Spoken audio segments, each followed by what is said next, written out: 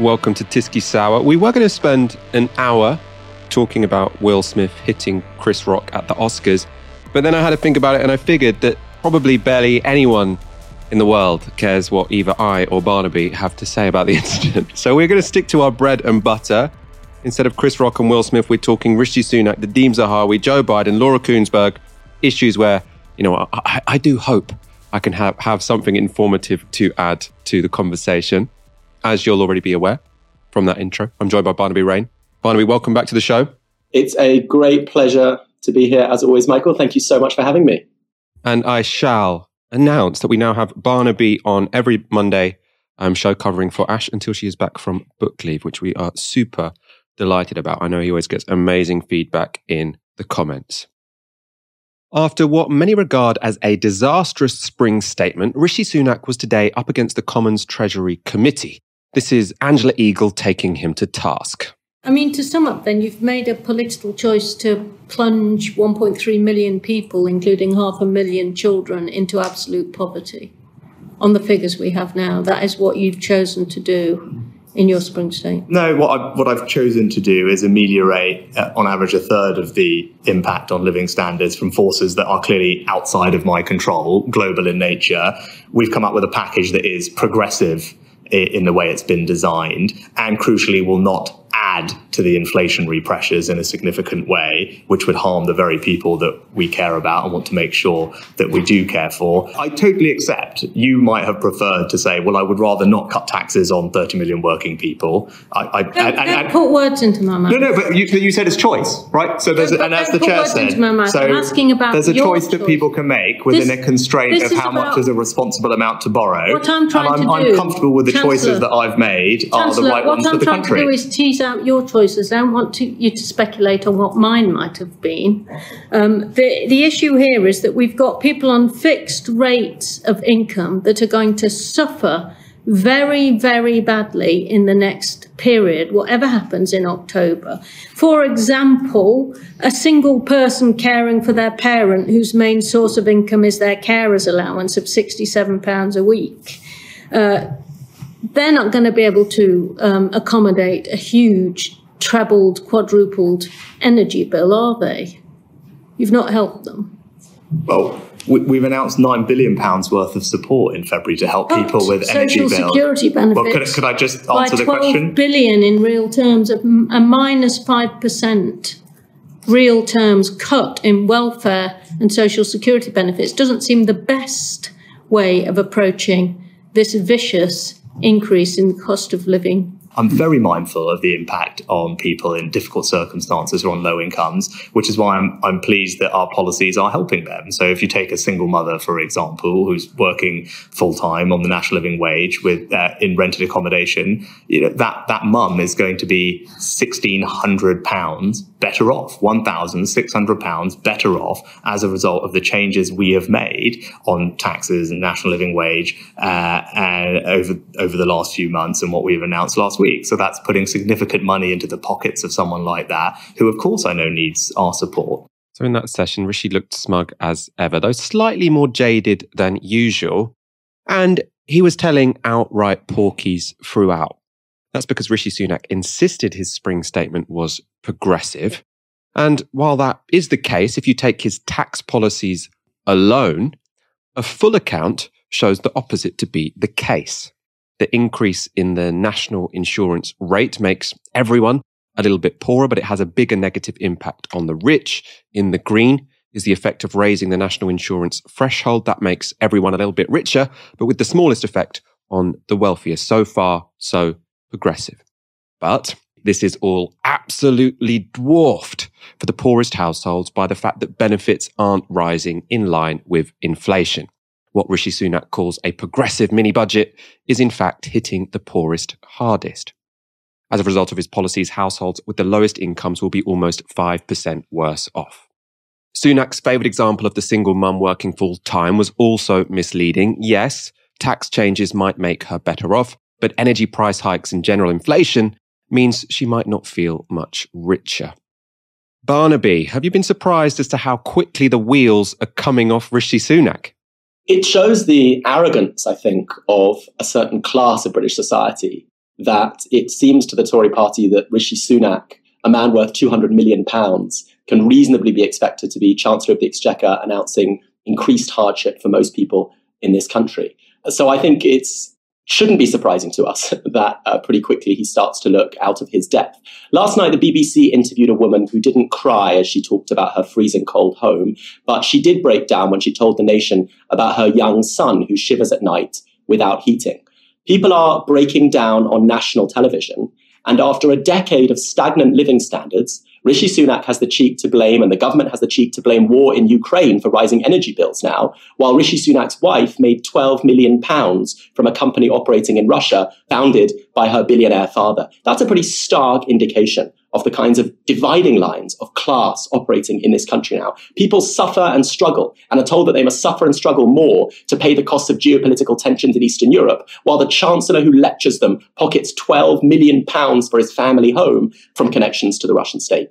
I think that is really well put, that they even thought it could be acceptable to have this guy worth £200 million. As we said on Friday's show, his wife appears to be worth around $1 billion if you work out what her shares in Infosys are worth. And they thought he would be the guy to communicate to the public, oh, yes, there's a cost of living crisis, but we can increase your benefits in line with inflation because that could increase inflation more. Obviously, the other thing that could decrease inflation is if you properly tax the rich. That would take some demand out of the economy, but it would take it out from people who can afford to have it taken from them. There's apparently also disquiet within the government at Sunak's spring statement. The Sunday Times report Rishi Sunak is now friendless in cabinet, perhaps a little bit overstated. But they also reveal internal research which has shaken senior aides. Of a high-level meeting with pollster Michael Brooks, they report Brooks outlined Tory internal polling, which showed that in recent days, the public concern over the cost of living crisis had surged, eclipsing the NHS as the number one issue voters care about. Those present say the speech on household incomes has shot up the polling graph by more than 30 points in 6 months, faster than any other issue in recent years. Brooks reported that even the pandemic had not prompted the same public reaction. One ministerial aide said there was a graph showing the number of people for whom it is their number one concern rising from the teens to between 50 and 60%. Another remarked, the cost of living issue is a train about to hit us. The cost of living crisis is indeed a train that's about to hit the Tories, but maybe if Rishi Sunak spoke to more people who were not millionaires, he might have seen it coming a little bit earlier. The Sunday Times also report policy differences are compounded by suspicion among his cabinet colleagues about Sunak's attempts to create a personal brand. Some were delighted when his publicity stunt to illustrate his cut in fuel duty backfired. Sunak, a millionaire who is married to an heiress, borrowed a Kia car from a member of the public so he could be pictured at the pumps, and then presented his can of Coke to the card reader, sparking claims that he did not know how to use contactless payment. It is interesting, it's now getting a write-up in a Murdoch-owned paper. This is the kind of newspaper, the Sunday Times, that would have been backing Sunak to the hilt. Barnaby, do you think we should read much into Murdoch papers saying something negative about Rishi Sunak? Well, I think they'll be in trouble if they're looking for any individual, and this is often a problem that the right-wing press have in moments of real crisis.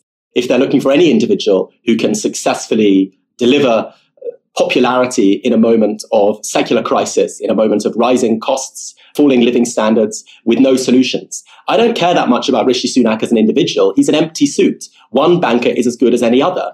He knows who he represents. In the last 5 years, the big 6 energy firms have made more than £7 billion in profit. So that's contemporary British capitalism. A natural monopoly is sold off in the name of the free market so that we all go from owners of our energy supply to supplicants. A few people stuff their wallets and the rest of us are ordered to pick up the tab while their mates in government laugh with them all the way to the bank. We pay sky-high energy bills while a few people make profit and their friends are government ministers. Whether it's Rishi Sunak or someone else, that would be the story. And maybe Rupert Murdoch wants someone they think will be more compelling, but it's the same set of policies. And it's not a joke. You know, I've got a friend who works for Uber who sits in his hat and coat and gloves indoors, shaking with cold, and budgets every penny for a few hours of warmth from energy companies who then laugh all the way to the bank. And Rishi Sunak tells him to make sacrifices because Ukraine has been invaded, then goes home to his mansion funded by Russian cash. The whole society is sick. And I don't care much whether it's Rishi Sunak or some other politician. He may have had his moment in the sun, his moment of popularity, doling out some cash in a pandemic.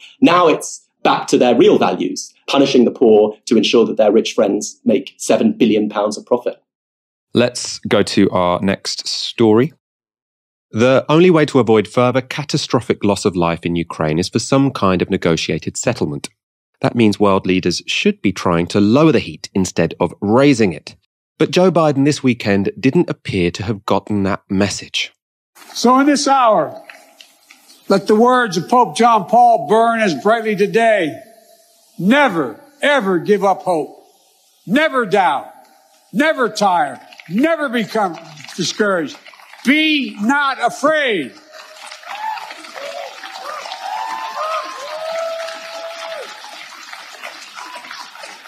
A dictator bent on rebuilding an empire will never erase a people's love for liberty. Brutality will never grind down their will to be free. Ukraine will never be a victory for Russia, for free people refuse to live in a world of hopelessness and darkness. We will have a different future, a brighter future, rooted in democracy and principle, hope and light, of decency and dignity, of freedom and possibilities. For God's sake, this man cannot remain in power. God bless you all, and may God defend our freedom. The suggestion that the US is seeking regime change will be explosive in Russia, feeding Putin's argument that this is an existential battle between Russia and the West.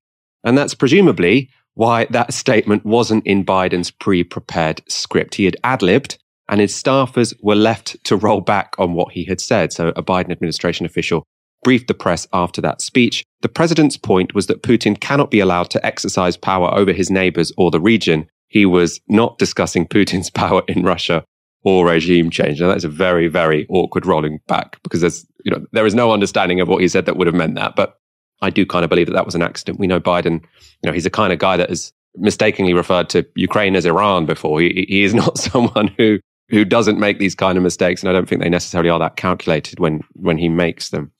This also isn't the first time Biden's staff have had to clarify his statements with regard to Ukraine in a way which, appeared escalatory.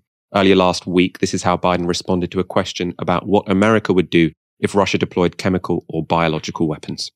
And to clarify on chemical weapons, if chemical weapons were used in Ukraine, would that trigger a military response from NATO? It would trigger a response in kind. Whether or not you're asking whether NATO would cross, we'd make that decision at the time. By saying the US would react in kind, Biden led many to assume the US would respond to a chemical weapon attack in Ukraine by deploying its own chemical weapons. But his national security advisor insisted that wasn't what Biden meant, saying the United States has no intention of using chemical weapons, period, under any circumstance.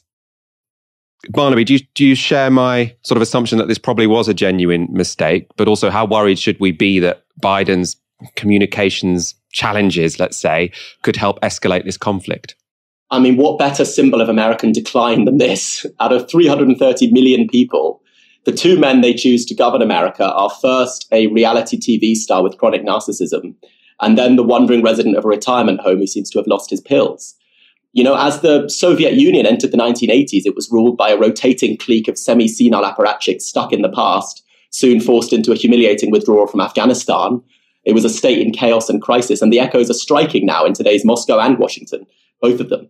America's a gerontocracy ruled by a group of friends in their 70s and 80s, not least the sons and wives of past presidents. It's a one-party state, but as Kwame Nkrumah put it, with typical American arrogance, they have two of them. And this is a lesson about what democracy is and what it isn't.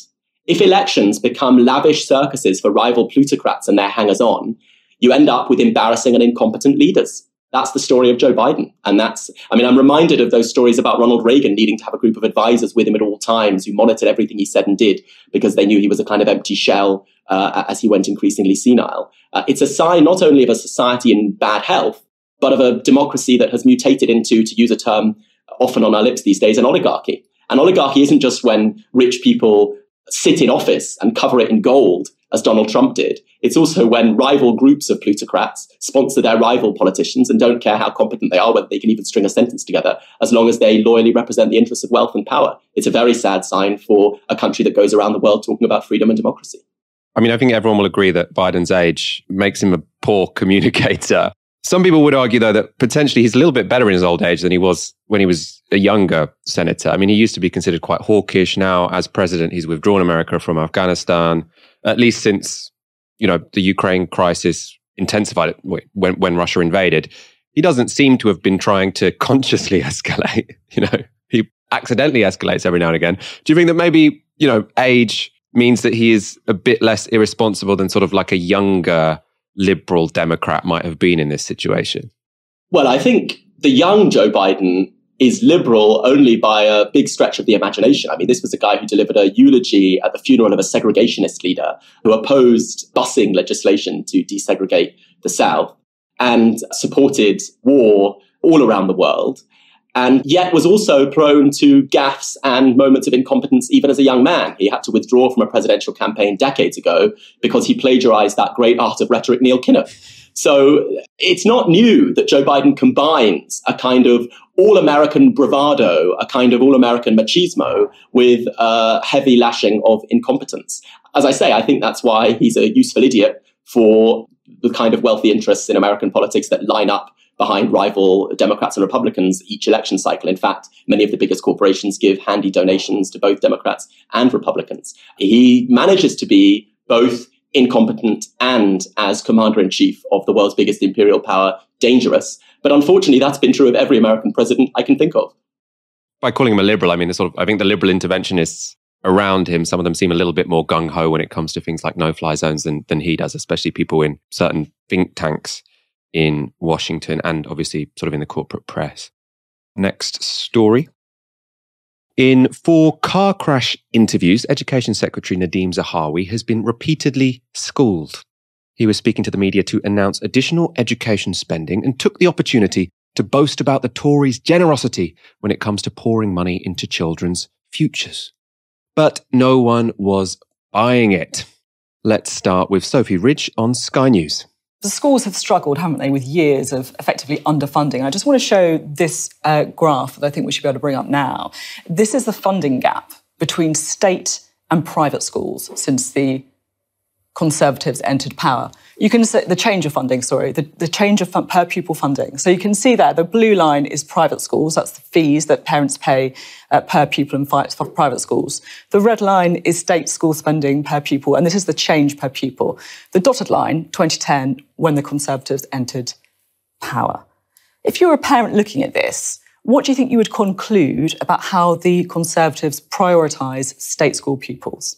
So you'll remember in 2008-9, that was the financial crash and the crisis that led to us having to tighten our belts and, of course, try and get the economy back on its feet. Thank goodness we managed to do that, because then we got the pandemic, where we've had to spend $400 billion making sure that people's jobs are protected and, of course, businesses are protected. But if you look at the settlement I've just got, is an additional $7 billion by 2024-25. Much of it front-loaded, by the way. So $4 billion of that comes early. It's effectively restoring per pupil funding to 2010 levels. You've got a lost decade, haven't you, effectively, of growth in funding for comprehensive schools and state school pupils. But also, as I just explained, we had to get through the financial crisis. On the backs of collapsed. State school pupil funding. That was well put by Sophie Ridge. It's true, we did have a financial crisis in 2008. Any government would have had to deal with that in some shape or form. But it was a political decision to do so on the backs of state school pupils. Until the Tories came to power, growth in per pupil funding was tied in the private and state sectors. In 2010, funding for state school pupils and private school pupils was around 25% higher than it had been 6 years earlier. Then, in 2010, when the coalition comes to power, state spending per pupil plummets. Meanwhile, spending for private school students continues to rise. This comparison is important because it puts the lie to Zahawi's claim that a drop in state school funding was because we all needed to tighten our belts. His argument is that the financial crisis meant we just couldn't afford so much as before. We couldn't expect the same opportunities or the same standards of living. But what he ignores is that this logic only applied to some people. Those wealthy enough to send their kids to private school evidently didn't have to tighten their belts. which is ironic given that it's the parents of private school kids who are most likely to have actually been responsible for the banking crisis. In that exchange with Sophie Ridge, you heard Zahawi boasting that more money will now be going into state schools, and he fell back on that same answer in 3 more interviews. Why did you deprive state school pupils of a quality education by taking money away from them to fix what happened in the banking crisis? Why did state school pupils have to suffer? Well, first of all, there are schools in the state system, multi-academy trusts, have continued to outperform, which is the ones I want to scale and learn from them as to how they did that so well. But to your point, in the spending review, when I became Secretary of State, I got that investment. I got $7 billion into education. We're talking about when you became Education Secretary. You were only recently Education Secretary. These pupils have had more than 10 years of underfunding. Have you seen the impact on state schools? Let's just look at those numbers, shall we? Because the government spend on schools in 2022 to 2023 is 53.8 billion. Now, the IFS says now when accounting for inflation, which is the most important thing here, and higher costs, this is actually the same level as 15 years ago. So, you'll remember 15 years ago, we had the financial crisis and the crash that we had to deal with when we came into office in coalition. And then we were hit by a global pandemic, which the Chancellor made £400 billion available to protect jobs. 14 million people had that net of protection through the furlough scheme, through the pandemic. But we're back in real terms to that investment in education. I had the OECD head of education in my office last week. He said, actually, your spend on schools is right up there in the upper quartile of OECD countries. I had Andreas Schleicher from the OECD in my office a couple of weeks ago. He said, on schools, you're right up there in terms of investment in education. Compared to what? Compared to other OECD countries. That's a good thing. Now, how that money's spent sometimes... Because the Netherlands consistently places higher than the UK in world education rankings. They've placed over 6 times the amount of catch-up funding per pupil than the UK has. So I've got $5 billion, as well as $7 billion, I've got $5 billion in catch-up money. Zahawi is right. The UK is in the top 25% of countries in the OECD when it comes to spending on education. But still, in my view, a pretty crappy defence. Yes, we defunded education, but it's still better than a bunch of other places. What happened to levelling up? You're not supposed to make it, there are other places which are worse. And if we are comparing Tory policies to what they inherited, it is just indefensible. Let's put Zahawi's $7 billion pledge in context. The Institute for Fiscal Studies show all that this money will do is get school funding back to where it was in 2010. 15 years later, there's a long way to go to reverse the 9% cuts the Tories imposed on education. Millions of children will have started and completed their education entirely within the context of Tory austerity. What's more, wherever cuts took place, they hit the poorest the hardest.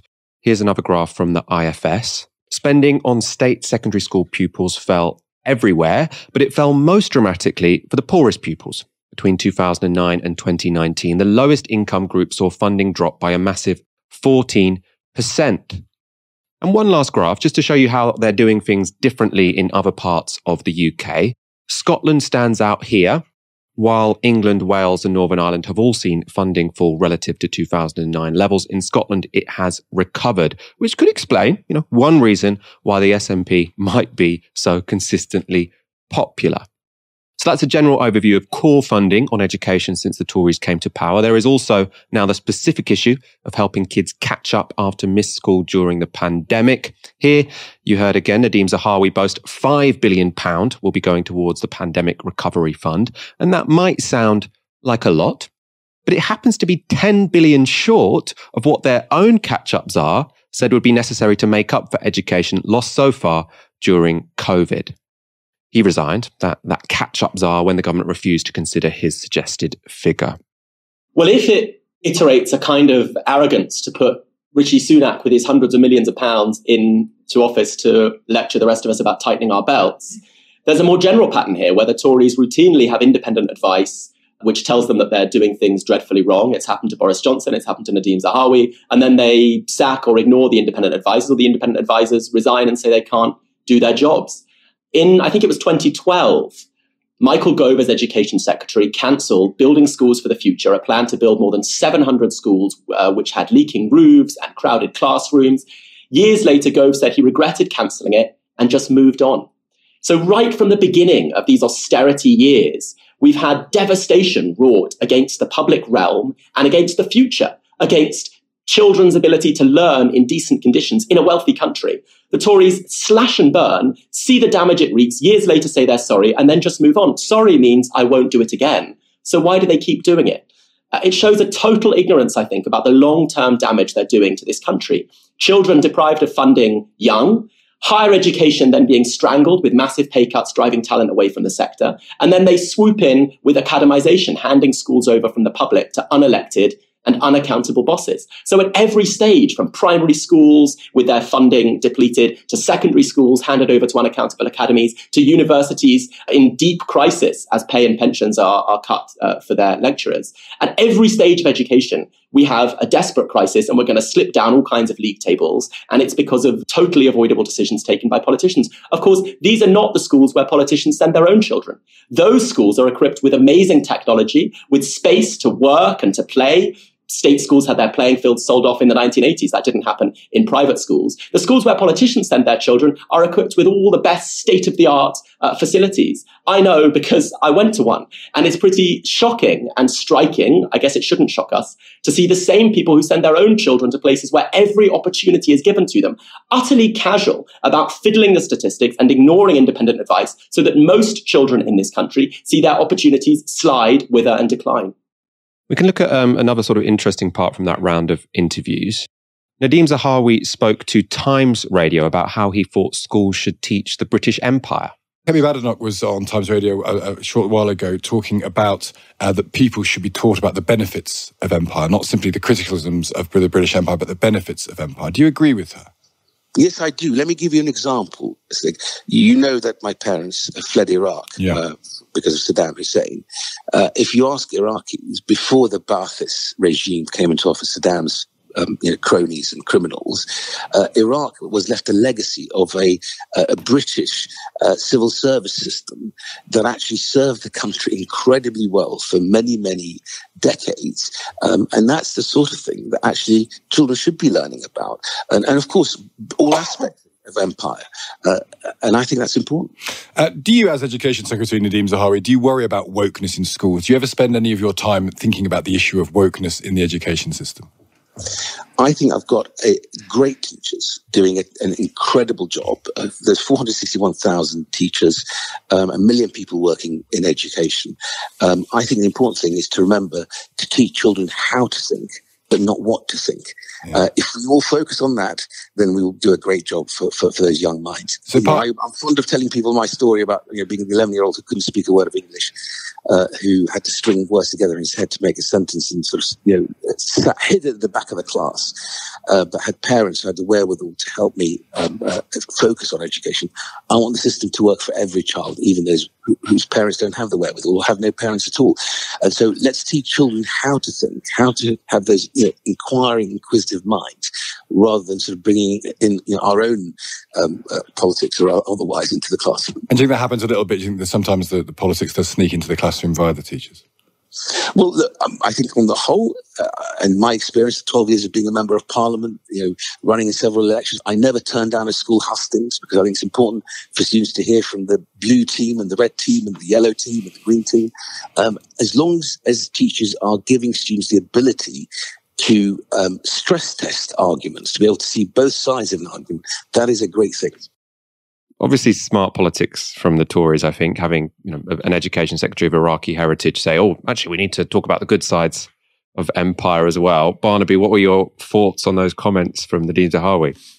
So many. I mean, for one thing, it's striking how they construct a picture of left-wing dominance in every sphere of British life so that they can paint themselves, while they rule every roost, as the underdogs. Most kids in Britain brought up knowing about William Wilberforce, knowing about the great white noble Brits who helped abolish slavery, I remember wondering as a kid what they were even abolishing, because I was never taught about British role in the slave trade.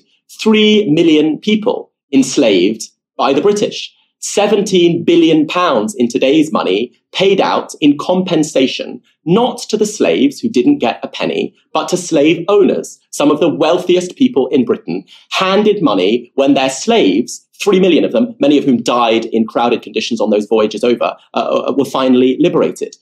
Ireland lost a quarter of its population to a colonially produced starvation, and they called it a famine. In the Bengal famine in 1943, 4 million people died, again, abetted by deliberate colonial indifference, guarding with guns the food exported, while all around those containers, people starved and died.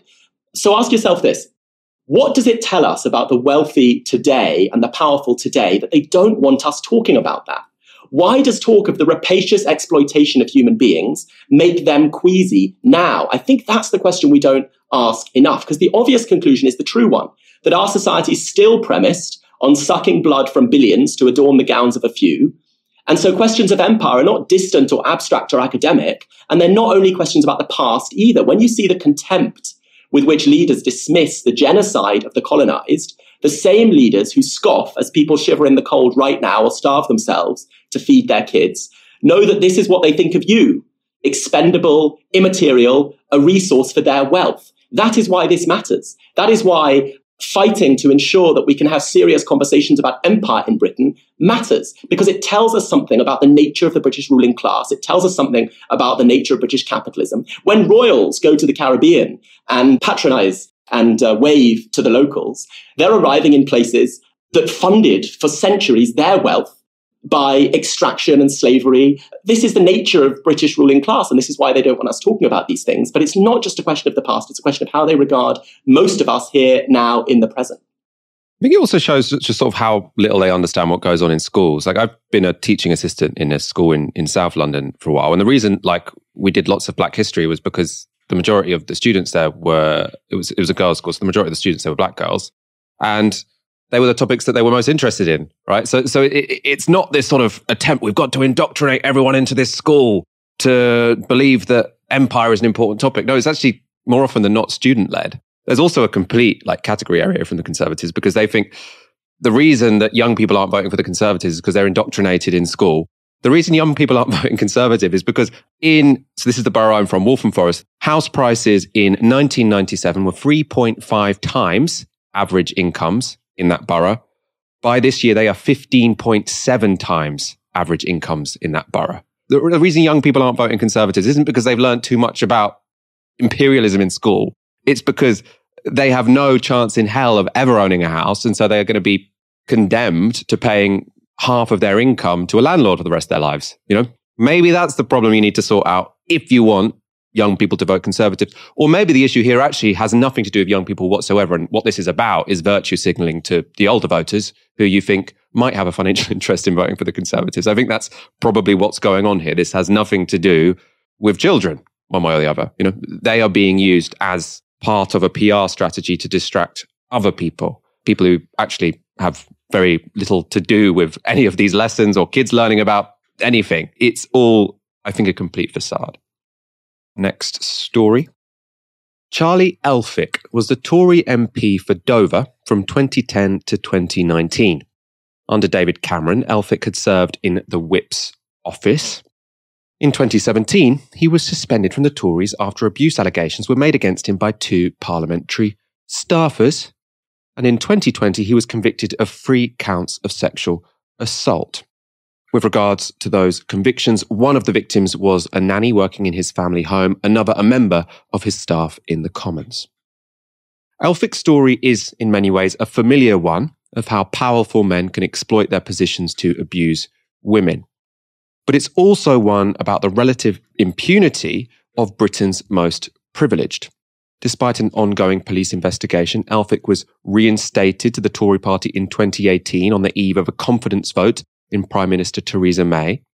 And this weekend, we discovered that for the past 4 years, Elphicke had been using Britain's stringent libel laws to silence one of his alleged victims. The story appeared in the Sunday Times, who had been the target of Elphicke's long-running legal campaign. He was suing them because of a story they published in 2018 describing allegations from one of Elphic's accusers. At the time, they reported this. The Sunday Times has a signed statement from the alleged victim in which she claims that she was raped by the MP. I was explicitly clear I did not want to have sex with him, and he was aware of this, she says. I was visibly very upset at the time. The woman in question, who they're calling Jane, went to the Sunday Times after feeling let down by the police, who she says didn't appear to believe her and didn't even inform Charlie Elphick that her allegations had been made. Elphick's libel case against the Sunday Times scared other outlets from reporting on Jane's allegations, and they also meant Jane had to relive her ordeal. Charlie Elphick withdrew the libel claim last Wednesday, which is why the Sunday Times are now able to report on the story. We'll get into the details of the case and its implications in one moment. First, let's answer a basic question. Why was a sex offender ex-MP able to silence an alleged victim 2 years after his conviction? Well, it's important to be clear. Jane was not one of the two women who Elphick was convicted of assaulting. It was two other women whose testimony led to his convictions. But that doesn't mean Jane's claim didn't have weight. We know that because of the appalling way rape is handled by our police and our courts, only 1.6% of rape allegations lead to a charge. The figure will be even lower for convictions. So it seems the ability of Elphick to gag his alleged victim has less to do with the strength of her claims, which the Sunday Times deemed to be credible, and more to do with Britain's defunct libel laws. Unlike in other countries, the law here places the burden of proof on publishers, not claimants. And cases are often pursued by expensive lawyers on a no-win, no-fee basis. The Sunday Times report, after the intervention of Carter Ruck, who represented Elphick, and the decision to sue for libel, the burden was on the Sunday Times to defend its decision to publish, rather than on Elphick to prove why we should not have done so. Carter Ruck and Elphick had signed a conditional fee arrangement, or a no-win, no-fee arrangement, basically, meaning that it stood to gain financially by pursuing the newspaper for as long as possible. The newspaper has spent countless hours and more than £500,000 defending itself over the April 2018 articles. It mounted two defences in court, saying that not only were the reports in the public interest, but that they were true. So the Sunday Times, for reporting allegations they deemed to be credible, were now tasked with proving they were actually true.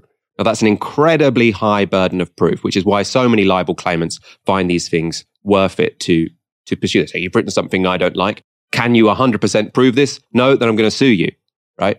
It's this incredibly high burden of proof, which means that it is so expensive to defend against libel claims. The Sunday Times spent £500,000 fighting this case, and they also risk being on the line for Carter Ruck's legal fees. We can expect these to be enormous, hence their willingness to fight the case on a no-win, no-fee basis. If they win, they can, they really rake it in. Significantly, these potentially extortionate costs meant other outlets avoided covering the allegations against Elphick, and that included the BBC. You'd have thought, they should have deep pockets. Indeed, the BBC was so scared that when the Sunday Times splashed the allegations on their front page, the Andrew Marr Show refused to show it. Really striking. They normally show every front page on the Andrew Marr Show. They didn't show the Sunday Times front page that day because they were so scared that the man in question would sue them. So the gagging was evidently successful, which raises the question why Charlie Elphick has now dropped the claims. On that front, the Sunday Times report, it was only this month, after Elphick and his team were presented with the woman's first-person account, that they abandoned their libel case. Elphick claimed he had done so to protect the woman from the trauma of testifying. How noble of him. Now, one might question whether protecting this woman from trauma was genuinely what led Charlie Elphick to drop the claim, especially as he had already made her fight the claim for almost 4 years. On that front, Jane told the Sunday Times this: I feel that because of the claimant's actions in pursuing the Sunday Times after publication, he has been able to punish and torture me, effectively forcing me to prove that I'm a victim of rape and sexual assault without any repercussions. I do not wish to keep reliving this and hope that my involvement with this man will soon be over. Barnaby, we've talked on this show before about how Britain's libel laws disincentivize hard-hitting journalism into powerful people because the fear of being sued is so high, the burden of proof is so high. What this, I think, also demonstrates is that our libel laws could disincentivize people from even talking to journalists, because it could turn out that a story written about you then have to testify that it is 100% true, basically, going through a second trial, going through a second investigation even after you've spoken to the police. The whole thing is really, really grotesque, isn't it? Yes, power is everywhere the enemy of dignity and freedom. If a boss has the power to dismiss you, knowing that you will not be able to make ends meet, you're in his control and he can abuse and harass you. And if a man knows that he can mistreat a woman and there will be no consequences, that's how abuse spreads. Unless we pay attention, laws are made to suit the powerful people who pay for them. And Britain has the best laws money can buy. I'm really glad you're covering this because we are in a kind of topsy-turvy reality. Government ministers talk of championing free speech. Then they ban organizations from boycotting apartheid in Israel, and they ensure that journalists are chilled from speaking freely, but only if their target's rich. Just think about that. Tabloids can bully the poor and the marginalized as much as they like, but if you want to say anything about someone rich, you better think twice. So we effectively have two legal frameworks, one for the wealthy whose friends write the laws, and another for their victims. If you're on benefits, or a refugee, or a public sector worker, you can be humiliated by Murdoch's journalists every day of the week. They can intrusively harass and abuse you. Meanwhile, rich men know they can abuse women, exploit their workers, and silence critics, and they call this freedom. It's remarkable as well that even the BBC was scared to show a front page that someone else had ran with. And this is the BBC, they've got deep pockets. How is anyone else supposed to be able to hold the powerful to account? We spoke on a previous show how Laura Murray's completely, to my mind, reasonable tweet about Rachel Riley, which even the judge admitted or accepted, I should say, was a reasonable interpretation of what she had said. Even that meant that she, is potentially on the line for £1 million in legal fees. There's no limit to this. Libel laws don't work in the same way that other criminal laws do because you can't get legal aid. There doesn't seem to be any limit whatsoever in terms of what the cost will be that you have to pay these incredibly expensive lawyers who are basically, to my mind, playing a pretty parasitic role here. The other grotesque angle to this story concerns how implicated the Conservatives more generally are. As I've already explained, Charlie Elphicke had the whip restored in 2018. That was before Theresa May's confidence vote. They didn't give an explanation, by the way. It was withdrawn again in 2019 when he was charged. But guess who replaced him as the Tory candidate for Dover? His wife. Natalie Elphicke has flip-flopped on support for Charlie. She supported him throughout the trial, but then tweeted the marriage was over after his conviction. She then went on to announce she would in fact support his appeal. In 2021, a year after Charlie's conviction, Natalie Elphicke would tell The Sun, Charlie is charming, wealthy, charismatic and successful, attractive and attracted to women. All things that in today's climate made him an easy target for dirty politics and false allegations. She also told The Sun, it was obvious to me from reading the evidence during lockdown that the criminal allegations against him were complete nonsense, and I still believe they are. Elphicke was paid £25,000, by the way, by The Sun for 2 other tell-all articles in 2020. She's not just a backbench MP, she's a vice chair of the Conservative Party. The Sunday Times also report that 4 other Tory MPs are implicated in the affair. Sir Roger Gale, Theresa Villiers, Adam Holloway, and Bob Stewart all signed a letter organised by Natalie Elphicke pressing Mrs. Justice Whipple not to disclose their character statements for Charlie Elphicke. They were all forced to apologise or were briefly suspended by the Commons Standard Committee, so a non-partisan body, for trying to improperly influence a judge. Barnaby, it seems pretty obvious to me that none of these people should be in politics. On one level, you say, a wife defending her husband, difficult situation to be in, whatever. But if you are an MP, you shouldn't be saying those things about someone who has been convicted of sexual assault. Well, that depends what you think politics is. If it's a place where the cleverest people debate the best ideas to help others, then clearly the current crop have walked into the wrong job. But if it's a kind of after-dinner club, some weekend fun after a career in banking, or a training ground for profitable corporate directorships later on, then this lot on both sides are perfectly placed. Just think about what we've discussed this evening. We've talked about schools being immiserated and starved of funding so that the next generation of our Brits are going to suffer as a result. We've talked about libel laws, which ensure that you can protect yourself from criticism as long as you've got lots of money to pay to silence your critics. We've talked about the wife of a politician taking over his seat and then siding with him against people making very serious allegations. It all suggests a kind of stitch-up in which politics is working just fine for people who want to use it as a tool for the reproduction of class power. That's what it is. It means it allows people who already have a lot of class power to retire for a few evenings in the House of Commons bar after a successful career in law or banking. And it allows people who aspire to be part of that ruling class to prove their loyalty and then walk into lots of nice corporate directorships afterwards. I think it's working just fine for them. It's just not working very well for most people. Let's end this segment with a recent video of Natalie Elphicke doing her job as a constituency MP. Here she is taking part in a demonstration against job losses at P&O Ferries. Watch how it backfires. You voted for fire and rehire. You voted for fire and rehire. You voted for fire and rehire. Shame on you. Shame on you. Shame on you. Shame on you. Shame on you. Shame on you. Shame on you. Shame on you. Shame on you. I will be marching for the jobs in Dover, for the people of Dover, and for the disgusting behaviour of P&O and DP World. The steel workers and coal miners, shipbuilders, everybody. I am here for the people of Dover. No, you're not. That is the standard of the current crop of Tory MPs. Vice Chair of the Conservative Party. She's chanting, shame on you, thinking that she's joining in a chant against the bosses of P&O Ferries.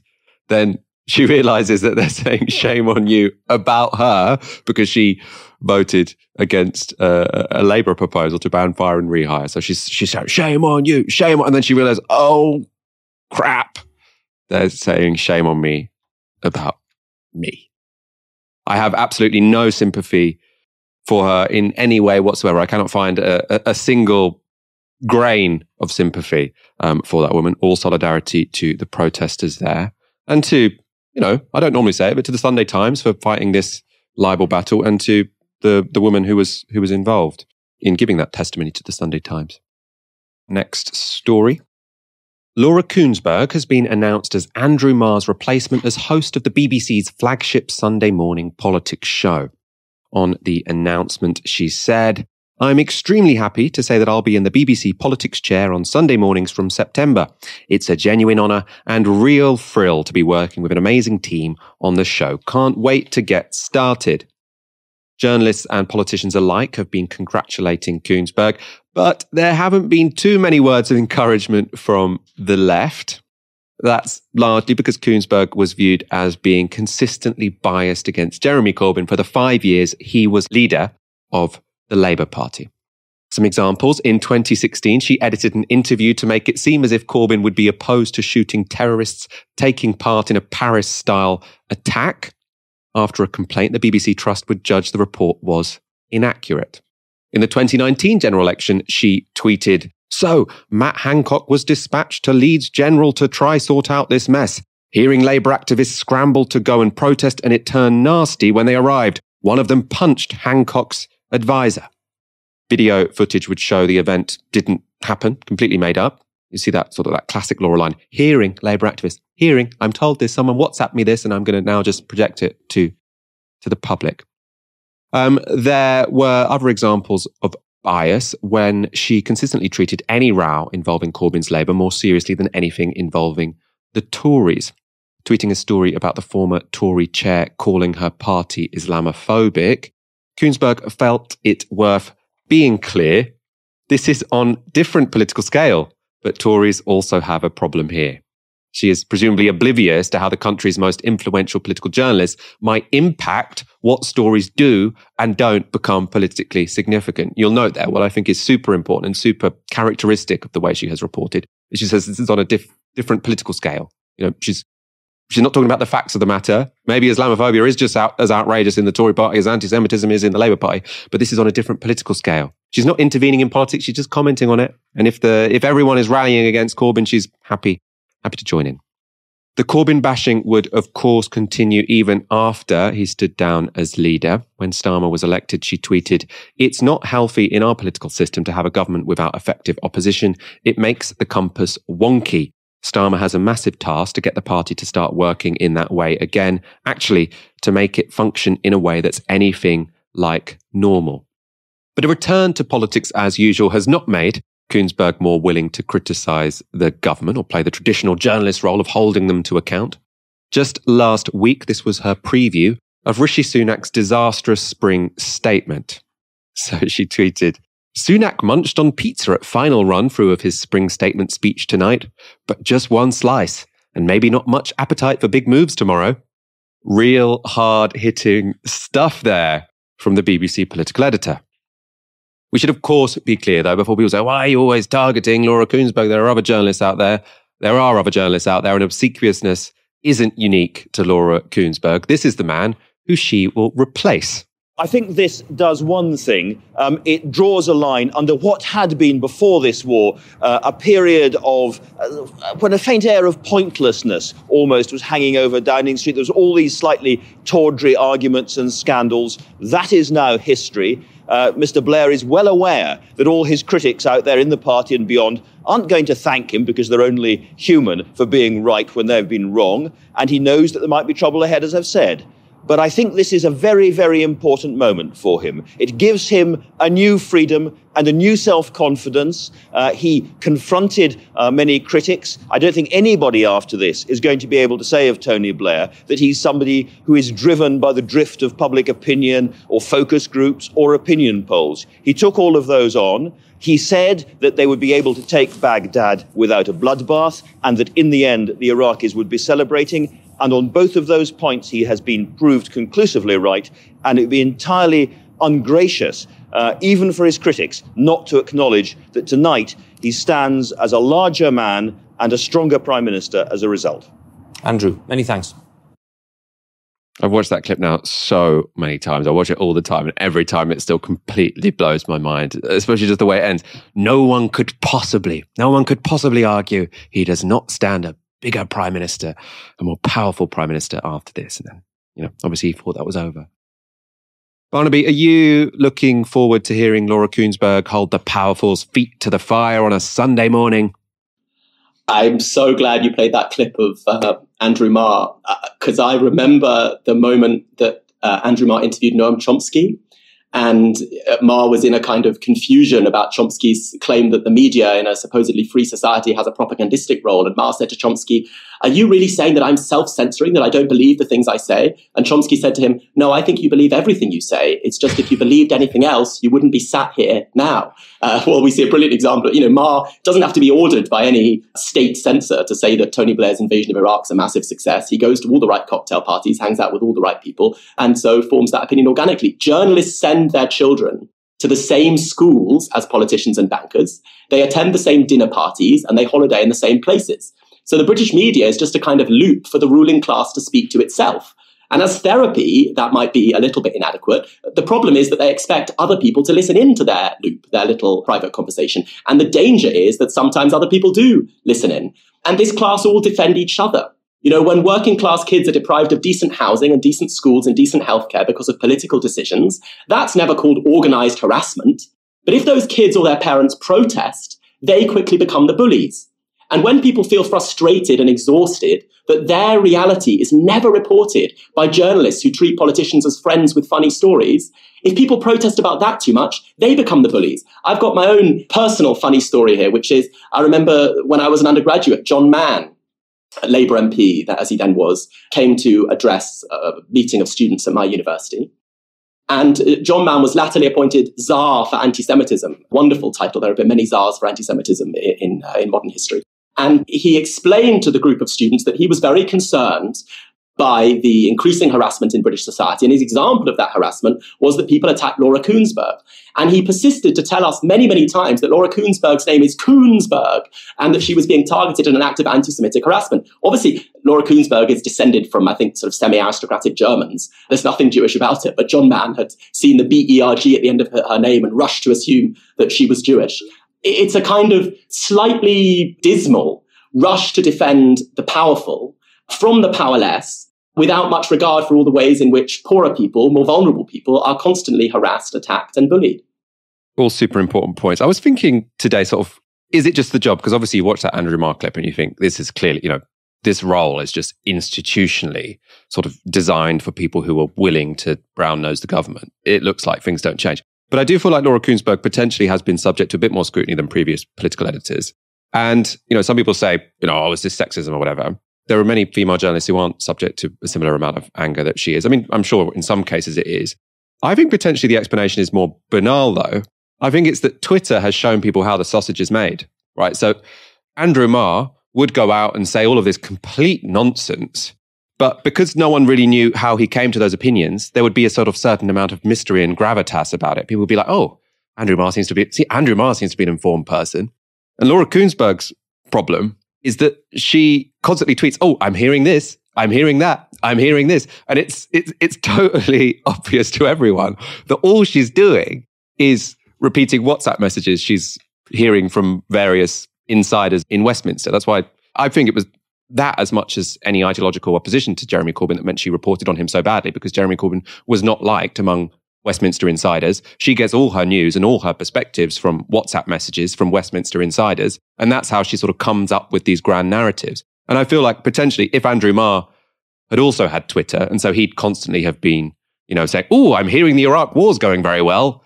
Oh, I'm hearing from this Westminster source that it was very embarrassing for Saddam Hussein when he stood up and said, or was it the general or whoever? I think if we'd known how the sausage was made during the Iraq war, Andrew Marr would have been as ridiculed as Laura Kuenssberg is. So potentially, maybe we should have some gratitude to her for showing how the sausage is made and how banal all of this is, and how the job as BBC political editor has very, very little whatsoever to do with journalism. It's about translating the stories you're told on WhatsApp by powerful people to a mass audience, which potentially she does quite well. People say, oh, Laura Kuenssberg, she's very, very good at her job because she can string a story together, but all she's doing is making what powerful people are telling her digestible for a general audience, which, I really think we need to completely reconceive what a political editor should be and should do. It shouldn't just be someone who translates what powerful people tell them. And that seems to me what the BBC political editor role is, whoever takes it. Barnaby, lots of love for you in the comments there. People are very excited you're going to be covering for Ash until she's back from book leave. I suppose final comments. Are you Team Will or Team Chris Rock? I think what the world needs badly is two white men giving their opinions about this saga. I am both confident that women can defend themselves without needing men to go and smack other people for them, and also think that as the scale of violence in the world that we're currently enveloped in, this is very, very small in that scale of violence, and people getting outraged about it should perhaps better direct their outrage elsewhere. Yeah. I think I tend towards Team Will. I think it was a nasty joke about someone who has a health problem, essentially. And the slap wasn't that bad. I mean, if he'd knocked him out, yeah, that would have been probably, more of a problem. But you slap a guy for telling a terrible joke. I don't endorse it. Obviously, you're not supposed to do that. But also I have a sneaky suspicion it is staged, because the Oscars, terrible ratings. And I just think you could not have prepared a better drama, like a better sequence of events to sort of cause controversy, to spark discourse. And I feel like something that perfect doesn't always happen organically. Obviously, this is just a suspicion. Maybe we'll come back to it on a future show. Probably we won't. Barnaby? Does this mean I have to worry that your ratings fall, you'll start hitting me and other people in the studio? And all this? Is this your thinking about how to get ratings up? It's terrifying, Michael. Well, I want it to be realistic when it happens, so I'm not going to tell you beforehand, in advance. Welcome to the team. Thank you for joining us this evening. Barnaby, thank you so much for watching. We'll be back on Wednesday at 7 p.m. You've been watching Tysky Sour on Novara Media. Good night. This broadcast is brought to you by Novara Media. Go to novaramedia.com/support.